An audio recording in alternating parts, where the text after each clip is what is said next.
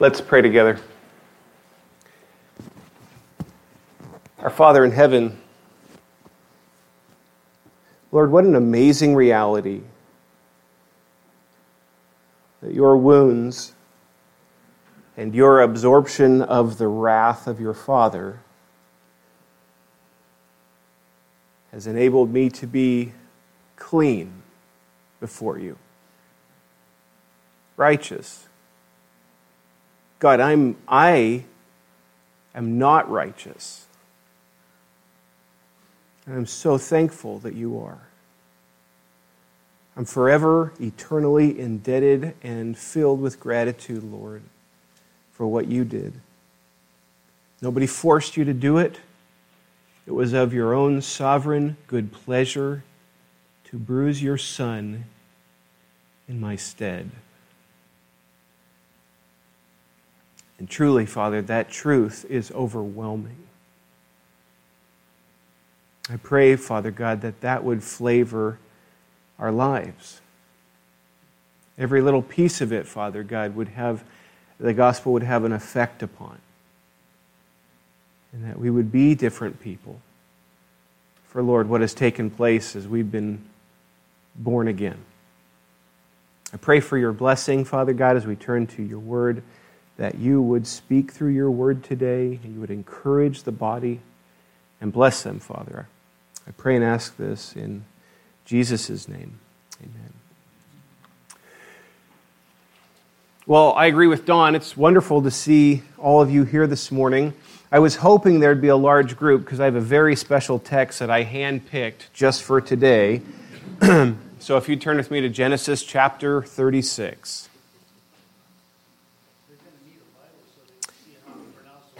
And if you don't happen to have a Bible with you, we're in the Word every Sunday, but in particular, we're going to be in the Word today. We're going to be looking at a lot of different passages of Scripture, so you may want to have a Bible with you, or you can just follow along. I'll be reading them as we go. Okay, you ready?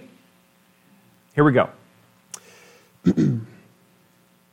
These are the generations of Esau, that is, Edom. Esau took his wives from the Canaanites, Adah, the daughter of Elon the Hittite, Oholibamah, the daughter of Anna, the daughter of Zibeon the Hivite, and Basemath, Ishmael's daughter, the sister of Nebaioth. And Adah bore to Esau Eliphaz, Basemath bore Reuel, and Oholibamah bore Jeush, Jalam, and Korah. These are the sons of Esau who were born to him in the land of Canaan. We're not done. Verse 6. Then Esau took his wives, his sons, his daughters, and all the members of his household, his livestock, all his beasts, and all his property that he had acquired in the land of Canaan. He went into a land away from his brother Jacob, for their possessions were too great for them to dwell together. The land of their sojournings could not support them because of their livestock. So Esau settled in the hill country of Seir. Esau is Edom. These are the generations of Esau, the father of the Edomites, in the hill country of Seir. These are the names of Esau's sons. Eliphaz, the son of Adah, the wife of Esau. Reuel, the son of Basemath, the wife of Esau. The sons of Eliphaz were Teman, Omar, Zepho, Gatam, and Kenaz. Timnah was a concubine of Eliphaz, Esau's son. She bore Amalek to Eliphaz. These are the sons of Adah, Esau's wife. These are the sons of Reuel, Nahath, Zerah, Shema, and Mizah. These are the sons of Basemath, Esau's wife. These are the sons of Oholibamah, the daughter of Anna, the daughter of Zibeon, Esau's wife. She bore to Esau Jeush, Jalam, and Korah.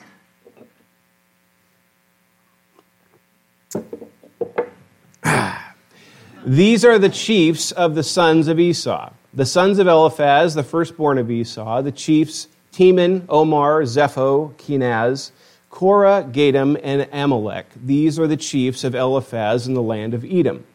These are the sons of Adah.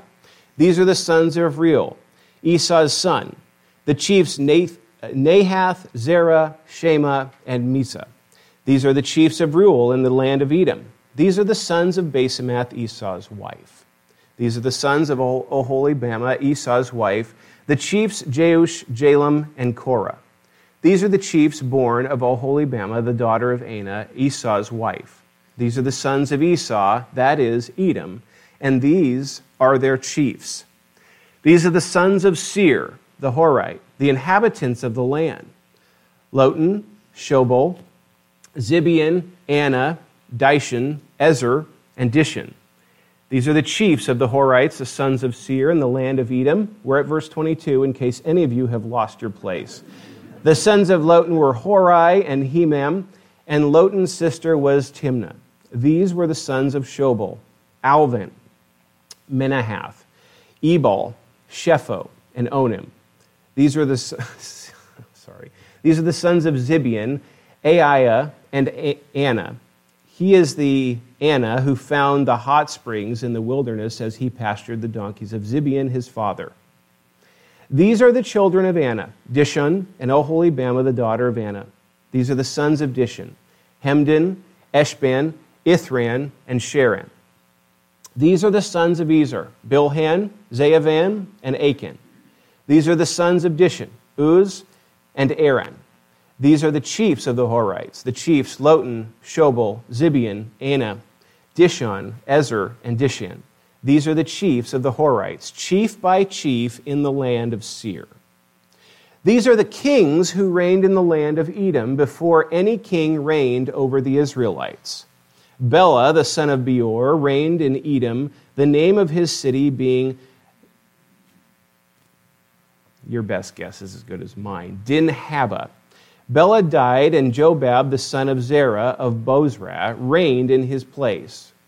Jobab died, and Husham of the land of the Temanites reigned in his place. Husham died, and Hadad, the son of Bedad, who defeated Midian in the country of Moab, reigned in his place, the name of his city being Avith. Hadad died, and Samalah of Masrekah reigned in his place. Samalah died, and Shaul of Rehoboth on the Euphrates reigned in his place. Shaul died, and Baal-Hanan, the son of Akbar, reigned in his place. Baal-Hanan, the son of Akbar, died, and Hadar reigned in his place, the name of his city being Pah.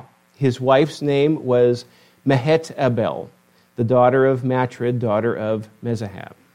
These are the names of the chiefs of Esau, according to their clans and their dwelling places by their names, the chiefs of Timnah, Alva, Jetheth, Oholibamah, Elah, Pinon, Kenaz, Teman, Mibzar, Magdiel, and Iram, and Bob. These are the chiefs of Edom, that is Esau, the father of Edom, according to their dwelling places in the land of their possessions. Now, Megan James, thank you. Megan, James, Sam, Ben. Come on, really. Okay, just so you know, it's the only time I'm reading through this in this message, okay? But I think these are very important. You know that. I've said that for years, that the genealogy is a very pivotal piece to our understanding of Scripture and our understanding of redemptive history. So I'm not going to skip it. I think that's dishonoring to the Lord, and I'm not going to waste any portion of His Word. It's all inspired. It's God-breathed. It's there for our instruction, and to skip it is basically, I think, just a way of saying to God, this portion of your Word that you saw fit to have prepared and designed and in our place is not of value to us. That's wrong, so that's why, all joking aside, I think it's important to read it. All right, you guys, so Genesis is a book of beginnings. September 15th of 2019, we started this series. September 15th of 2019, we started this series in the book of Genesis. This is a book of foundations, of beginnings. As we've been walking through Genesis, we've seen God's creation mandates and His design for male and female relationships, for His design from man to God relationships. We've seen creation, the fall, so on and so forth. And it's a layout of the foundations of God's design. Okay? I want to remind you kind of how this book can be divided up. All right, so I'm going to be doing a little bit of reading here as far as my notes, sticking close to it. Just so you remember, this is how it's divided up. Chapters 1 to 11, there's two portions, chapters 1 to 11 and then 12 to 50. 1 to 11, you have creation, Genesis 1 and 2. The fall, Genesis chapter 3. And then the rest of the book really is generations. A dividing of, or a chopping up of the book of Genesis begins with, and these were the generations of. So every time you find that, it's kind of like you have another section of the book, okay? It's a good way to divide and understand so you can get your arms around the whole book of Genesis. So if somebody were to say, where's this portion in Genesis? You have some kind of a index to know where to turn to. So here's the generations. The generations of Adam, Genesis 5:1. The generations of Noah, Genesis 9:18. The generations of the sons of Noah, Genesis 10:1.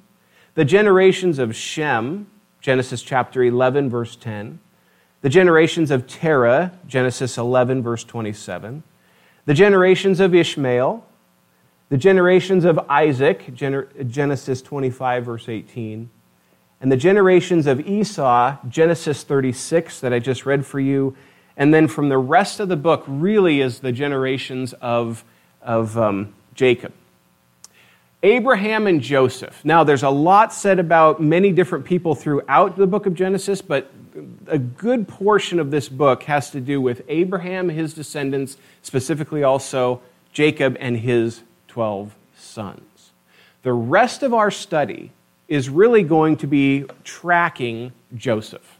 There's some other sideline things that happen, but really it's going to be a study of Joseph, which when the series started, my desire was to preach a series on Joseph, but I wanted the whole book of Genesis, and so here we are. So I'm kind of excited to get into that. Just so you know, here's the calendar really quick. Genesis 37 will be in 2023. I've got a host of other things I'm going to be covering throughout Christmas time, New Year's, whatnot. And so after today, we'll be back in Genesis the second Sunday in January. So this morning, we finish a major portion of our study. Typically, people say, what was your favorite book that you got to preach through? It's the one I'm preaching through. It's just kind of how it works. It's like, well, do you like this one more than that? No, it's just the one that my head is in and the one that I'm studying. And so there's a part of me that's like, man, we've covered 36 chapters together. Sunday in, Sunday out, rain or rain. And as we peruse the text of God's Word, what I love, beloved, so deeply is that it seems to just get richer. The Word does not get more dusty or less. It gets better, more fuller, more richer, because pieces start to fit together. Portions that we didn't know were connected are intricately connected, and God's Word shows itself to be utterly profound, which we knew. But when we see it work out in the concrete, it's very, very special. And so we really are kind of on a home stretch, if you will, in the book of Genesis. But before we do that, I want to spend some time with Esau. Because it's fascinating, for weeks we covered Jacob. Week after week after week, the life of Jacob. For 20 years, not a word about Esau. And so what about this man? To the point that the Scripture, God's inspired and inerrant text, goes so far as to spending this amount of ink to tell us about the nations that come from Esau. So today, as I'm kind of closing this section off in reference to Esau, we're going to look at this man. First off, let's look at his life and character. What do we know about Esau? So here's a list, okay? The twin brother of Jacob. Remember, God told Rebekah that there are two nations in your womb, Jacob and Esau. He's a man of the field, a hunter. He's a man that loved his father as well as being his father's favorite. Very simple to see in the text of Scripture. He was a man that was a man of great passion and a man of great emotion. You see emotion in this man and you see passion in this man. And sometimes within the same chapter, you see him go from one to the other really fast, where Jacob is a little more slow. The man lived for the moment and little thought to the future. Why would I say that? Because he sold his birthright in an instant, despising it for the sake of a bowl of food. Sold his birthright for some stew in a rushed frenzy, and Jacob, being more strategic, shall we say, offered him the stew, got the birthright, and in that moment, I'll read from the New Testament's perspective on that moment, he disgraced himself, dishonored the birthright, dishonored his family, dishonored the Lord, and in that moment said, I'm starving, give me some food. Jacob took full advantage of his brother's need and sold him that.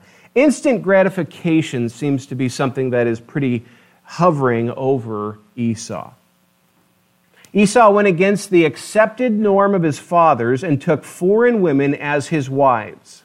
This caused great pain and frustration to his parents. Go to Genesis 26.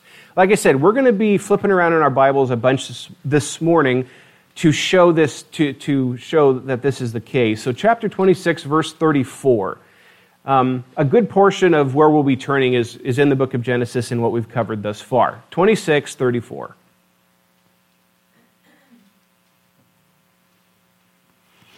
When Esau was 40 years old, he took Judith, the daughter of Beeri, the Hittite, to be his wife, and Basemath, the daughter of Elon, the Hittite. And they made life bitter for Isaac and Rebekah. Also, I would remind you that Rebekah was very, very irritated to the point where she did not want her other son, Jacob, to marry one of these foreign women. She says that would be just excruciating to her. This wasn't an accepted norm by Abraham, this wasn't an accepted norm by Isaac, and it wasn't an accepted norm by Rebekah for Jacob, and yet we see Esau, run headlong into these marriages. Again, to some extent, living for the moment. He lost his blessing to his mother and his brother's conniving trick. With great emotion, he pleaded with his father for a blessing on him, which he did not get. And in hot anger, he comforted himself with one thought: I will get to take the life of my brother Jacob. I will kill Jacob. That's what comforted this man in that moment. He's disgraced me, he tricked my father, and he's stolen this from me. And so I'm going to kill him. Again, a man of passion, a man of action.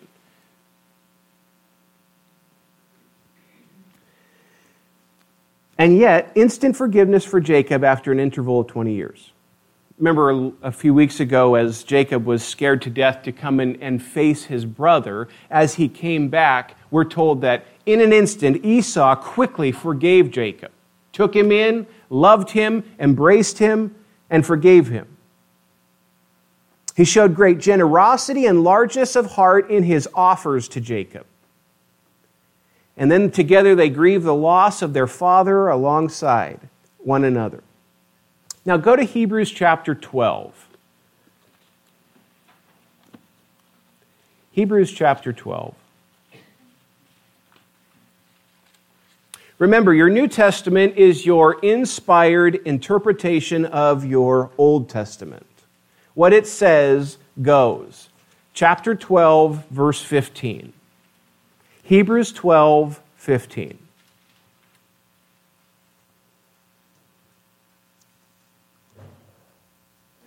See to it that no one fails to obtain the grace of God, that no root of bitterness springs up and causes trouble, and by it many become defiled.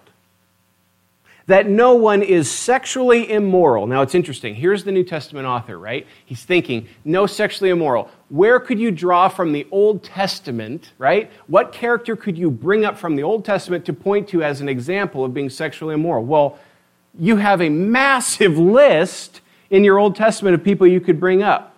Under the inspiration of the Holy Spirit of God, the author of Hebrews particularly plucks out one individual from the Old Testament.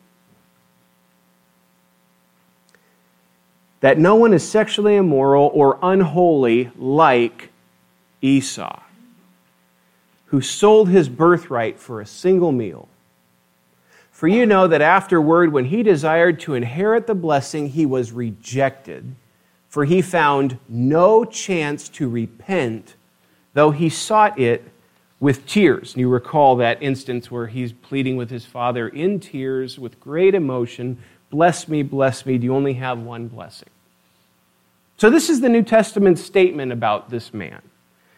I find it fascinating that we see not only does it speak to perhaps instant gratification or speak perhaps to the desire for the blessing, but particularly points to the sexual sin of Esau. He's exhibit A, according to the New Testament authors, of sexual immorality. And you see that throughout many wives, and no doubt a man driven by his passions.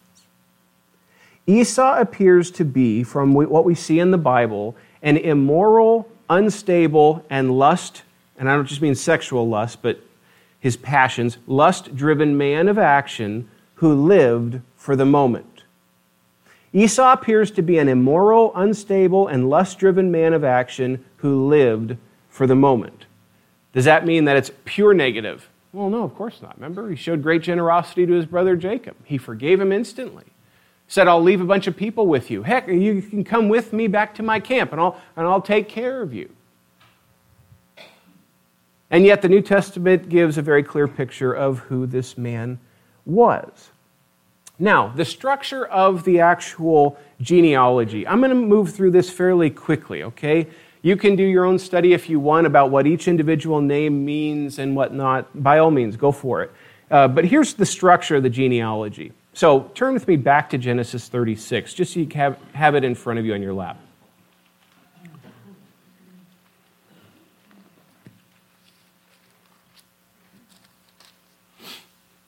Verses 1 to 8 lists the wives of Esau. There's 81 names roughly in this genealogy. Verses 9 to 14 is the 12 sons of Esau.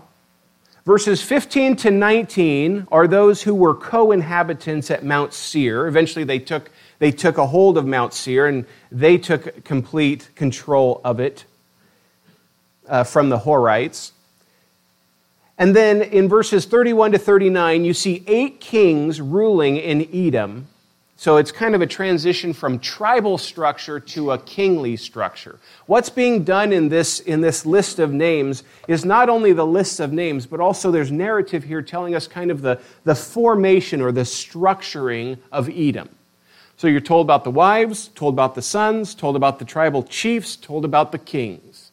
And it's just showing us that this is getting more and more refined. As it's being refined, you also see that there's far more intermarriage with the other foreign countries throughout this as it's maturing and growing. Now, you saw in chapter 36 that as these kings were ruling and reigning, this was taking place way before Israel had their kings. So a big nation of people that is getting more and more structured is really what's being communicated here in this genealogy. And then verses 40 to 43 is emphasis on sphere of ownership and influence. A number of Edomite chiefs according to their clans and locations, showing that their sphere of influence and their sphere of control of property was just growing immensely.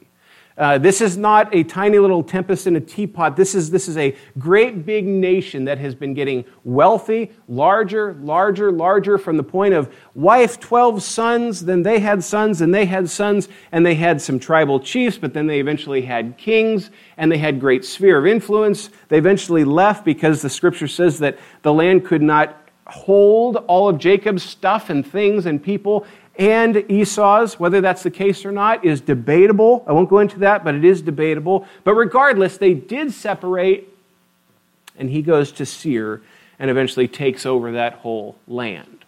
And Esau's people become the Edomites. It becomes known as Edom. That's what's being told in this text. Now, what I find fascinating is that there most certainly is a partial fulfillment to a prophecy in this. Remember, Abraham was promised, nations will come from you, right? Remember that? Well, what's interesting is we read that, and our very first thought is Abraham. But yeah, nations will come from Abraham, right? We're going to have the 12 tribes and so on and so forth. Yeah, but there's also a partial fulfillment coming from Esau. I mean, my goodness, not only is it large, but it way precedes the nation of Israel in its development. And so there most certainly is a nation, a group of nations, flowing from Abraham down to Isaac and now to Esau, as well as Jacob. But looks are deceiving. We need to be very careful judging God's blessing because we see wealth, prosperity, and things getting maybe more bigger, larger. That's a lie of our world, right? More means better, right? Like a toothache, you get more of them, it's better. No, more is not always better. The truth is, as we see with Esau, we walk through the history of Esau and the history of his people, and it is icky. As you walk through and see all that's done and the great animosity between the two brothers and the tribes that come from the two brothers is epic. As you see the massive battles and fightings and discrepancies between the two throughout history. So let us be careful not to say, oh, so God blessed Esau and Jacob. In part, I would say that, yeah, that's certainly arguable. But when I look at the people of God, the nation of Israel, and I look at the Edomites, they are not one and the same. By no stretch are they one and the same.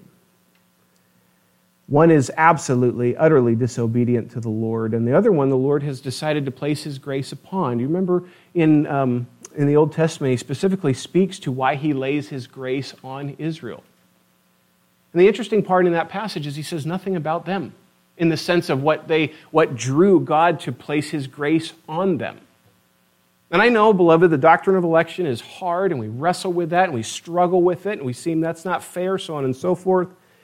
But the Old Testament says with utter clarity, the reason the nation of Israel has God's blessing on it throughout the old pages of the Old Testament is because God said, that's the one I'm going to place my love on. Hard for us to choke down at times, because we have our own sense of fairness and all that kind of stuff. All I can say is I bow to the text. Deuteronomy 7, if you want to read that on your own at some point. Not Esau. Remember this. This is so striking. At the very beginning, Jacob I love, but Esau I've hated. And I'm going to show you throughout your Old Testament, this is actually a reoccurring theme. This is said in the minor prophets as we're getting much closer to the time of the Lord Jesus. We see that there's a reoccurring theme, Jacob I've loved, Esau I have hated. All the way that we come to Romans chapter 9, that the Apostle Paul draws that very text and puts it smack dab in the middle of his argument. And so no, this isn't equal. This isn't two brothers that are ultra blessed. This is one brother who has received the blessing of Almighty God. Remember, at the very beginning, the older shall serve the younger was said right off the bat. So, here's what I want you to do with me. I want you to track with me as we walk through some portions of our Old Testament in reference to the great animosity between Jacob and Esau. Not just the two men, not just the two brothers, but the two people groups. Remember, what we're seeing in Genesis 36 is the people group, the nations that are flowing from Esau, all right? The Edomites, Edom. Jacob and Esau, Genesis 25 to 36, and I'm just giving that as a big swath of Old Testament between the two brothers. Animosity all over the place. It is kind of sweet that at the end, we do see kind of a rejoining of the two brothers. It just naturally does our heart good to see the two sons come to their father's burial. As they come together where Jacob is scared to death of Esau, and Esau forgives him so fast, invites him to come with him. Jacob obviously is still frightened of him or just doesn't trust him, so he doesn't go with him. But the text of Scripture doesn't leave us with animosity between the two brothers. It doesn't speak of that. It just kind of stops with the burial of their dad and then the family of Esau. But for the rest of your Bible, there's nothing but animosity. Look at Numbers chapter 20.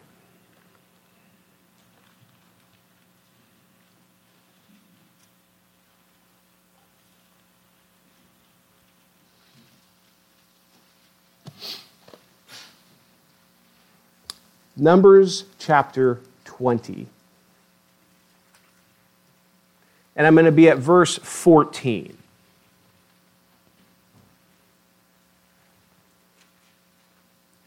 Moses sent messengers from Kadesh to the king of Edom. Thus says your brother Israel. Isn't this interesting? It speaks about the two nations as brothers. The two men are dead, but the two nations are referred to as brothers. This is what he says to Edom. You know all the hardship that we have met, how our fathers went down to Egypt and we lived in Egypt a long time, and the Egyptians dealt harshly with us and our fathers. And when we cried to the Lord, he heard our voice and sent an angel and brought us out of Egypt. And here we are in Kadesh, a city on the edge of your territory. Please, let us pass through your land. We will not pass through field or vineyard or drink water from a well. We will go along the king's highway. We will not turn aside to the right hand or to the left until we have passed through your territory. But Edom said to him, you shall not pass through, lest I come out with the sword against you. And the people of Israel said to him, we will go up by the highway, and if we drink of your water, I and my livestock, then I will pay for it. Let me only pass through on foot, nothing more. But he said, you shall not pass through. And Edom came out against them with a large army and with a strong force. Thus Edom refused to give Israel passage through his territory, so Israel turned away from him. Not off to a very good start, really, as you look at the relationship between the nation of Esau and the nation of Israel, nation of coming from Jacob. So that's number one. Number two, look at 1 Samuel chapter 14. 1 Samuel chapter 14. And there's a lot of other passages, you guys, obviously, in reference to the nations coming from Esau. I'm just giving you a taste of what your Bible says about the animosity between these two people groups. Chapter 20, verse 14.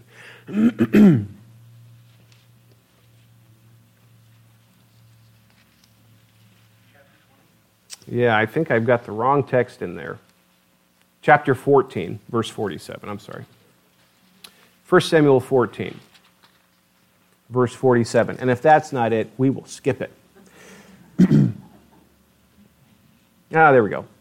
Verse 47 of 1 Samuel 14. When Saul had taken the kingship over Israel, he fought against all his enemies on every side. Against Moab, against the Ammonites, against Edom, against the kings of Zobah, and against the Philistines. Wherever he turned, he routed them. This is a continual thing we're going to see over and over again, the animosity between these two brothers. Remember, the older shall serve the younger. All right. Now, he fought with King David as well. I'm going to just move past that just to show you, fighting with Saul as king of Israel, he fought with David as well. Psalm 137. Psalm 137.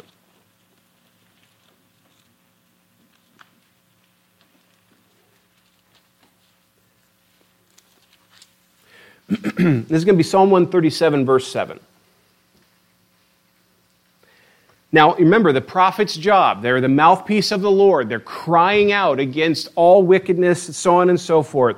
And so here's the psalmist as a prophet of the Lord speaking against Edom. Verse 7, remember, O Lord, against the Edomites, the day of Jerusalem, how they said, lay it bare, down to its foundations.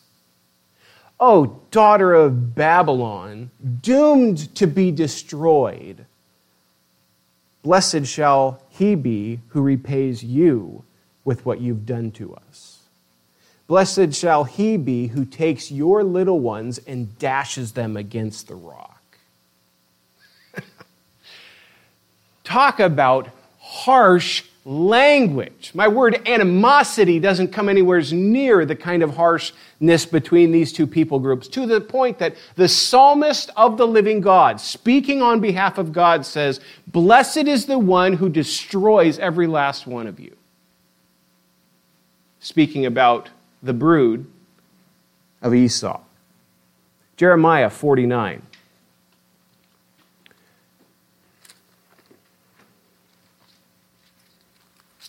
Jeremiah chapter 49, verse 17.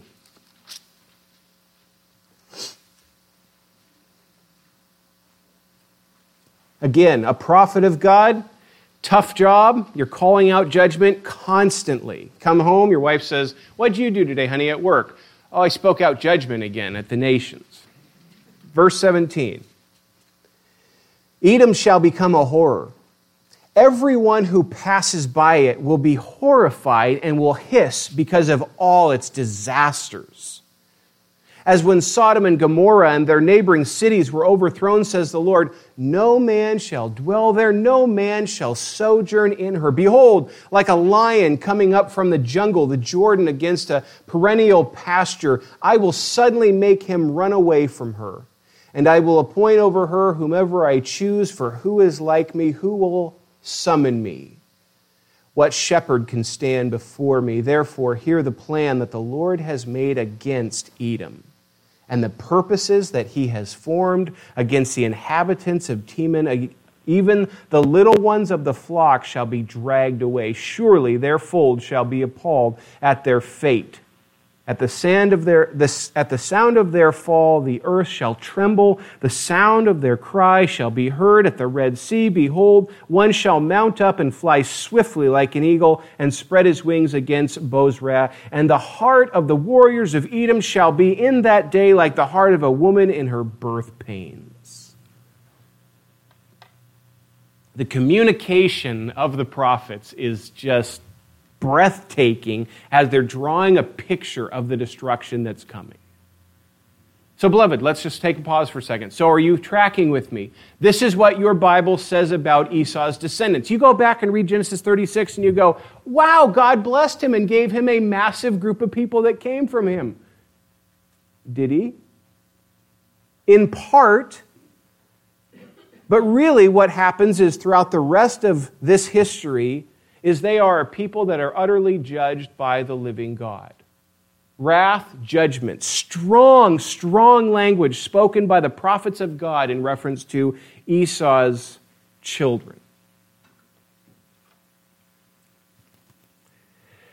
Okay. You don't have to turn there, but Obadiah.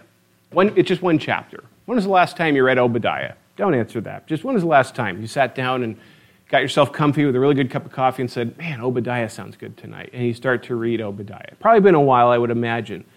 Obadiah is a one-chapter book where this prophet lays bare the sins and the coming destruction for Edom, specifically.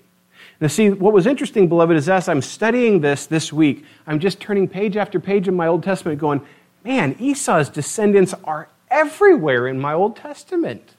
This is all over the place. Yes, a nation that came from Abraham, but a nation that was under judgment constantly, in friction with Jacob's descendants, Israel.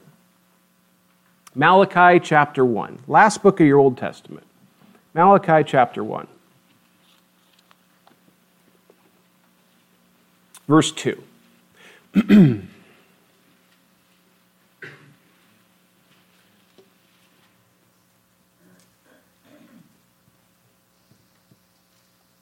Malachi chapter 1, verse 2. The Lord's love for Israel. I have loved you, says the Lord. But you say, how have you loved us? Is not Esau Jacob's brother, declares the Lord? Yet I have loved Jacob, but Esau I have hated. I have laid waste his hill country. It's interesting, the back and forth between singular and plural. This is a large group of people he's speaking of, but he uses Esau as a depiction of that one people group. Verse 3. But Esau I have hated. I have laid waste his hill country and left his heritage to jackals of the desert. If Edom says, we are shattered, but we will rebuild the ruins, the Lord of hosts says, they may build, but I will tear down. And they will be called the wicked country and the people with whom the Lord is angry forever. Your own eyes shall see this, and you shall say, great is the Lord beyond the border of Israel. Matthew chapter 2.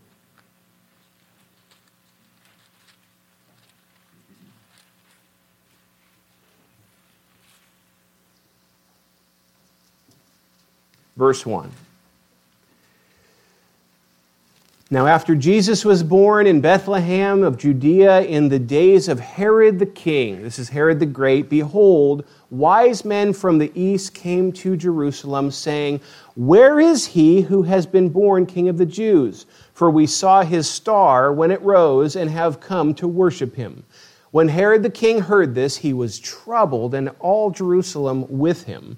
And assembling all the chief priests and scribes of the people, he inquired of them where the Christ was to be born. They told him, In Bethlehem of Judea, for so it is written by the prophet, And you, O Bethlehem, in the land of Judea, are by no means least among the rulers of Judah, for from you shall come a ruler who will shepherd my people Israel. Then Herod summoned the wise men secretly and ascertained from them what time the star had appeared. And he sent them to Bethlehem, saying, Go and search diligently for the child, and when you have found him, bring me word that I too may come worship him. Yeah, right. After listening to the king, they went on their way, and behold, the star that they had seen when it rose went before them until it came to rest over the place where the child was. Now it goes further into the story, and we hear about this king killing the firstborn children. King Herod is an Edomite. So you have an ancestor of Esau seeking to destroy the King of Kings from Abraham. It's amazing to me to track the parallels from these two boys that came from Isaac and the animosity between them throughout your entire Old Testament, all the way to King Herod and Jesus Christ, the son of Abraham. Absolutely astounding what is tracking here. So that kind of wraps up much of the animosity.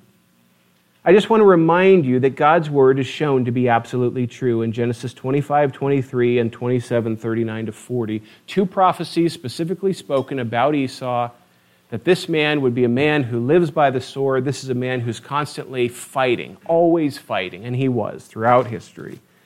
And a man that did not have God's blessing upon him. As his father gave the blessing to Jacob, that was Almighty God declaring his blessing upon Jacob.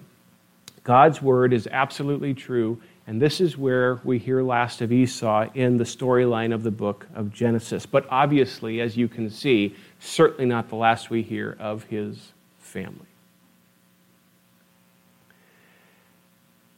So where do we land here? How do we apply a passage like this? Well, number one, let me just say this. It always moves my heart when I come to a genealogy, thinking of the incredible amount of years represented in all those names and how fast it goes by. The brevity of time, I think, is extremely clearly portrayed every time we read a genealogy, because we just read this name, this name, this name, this name, this name. Yeah, but you read the amount of years, and yet so fast, so quick, slides right through your fingers. So here's a thought. Thinking, living, and praying with generations to come in mind. Now, I know that often and fairly quickly in our circles, when we are, as believers, we are ready to go when the Lord returns. And there's nothing wrong with that. That's right and good. But sometimes it can slip into almost an escapism where we just talk about, well, I'm out of here, so I'm not too worried. As long as the Lord just comes and I'm taken, then everything's fine. The interesting part is I don't find that in the Scripture. In the Scripture, I see a great concern for the generation coming behind. A passion for the generation after generation after generation. I mean, my goodness, you guys, as we walk through just the book of Genesis, let alone the rest of the Old Testament, there's consistent aspects that are done by certain people that affect the generation coming behind them. So I want to ask you this. Are you living the Christian life with generations coming after you in mind? I'll admit, as a real young guy, it doesn't come as quick. But the older my children get, the more I consider it. And so grandparents and great-grandparents thinking, what will my great-great, if the Lord tarries, great-great-great-great-grandchildren inherit from what I do today as a Christian man or woman? Last text of the morning, Judges chapter 2.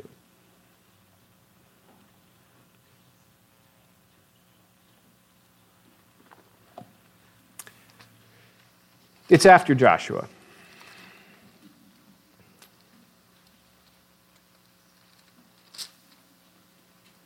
Judges chapter 2, look at verse 6.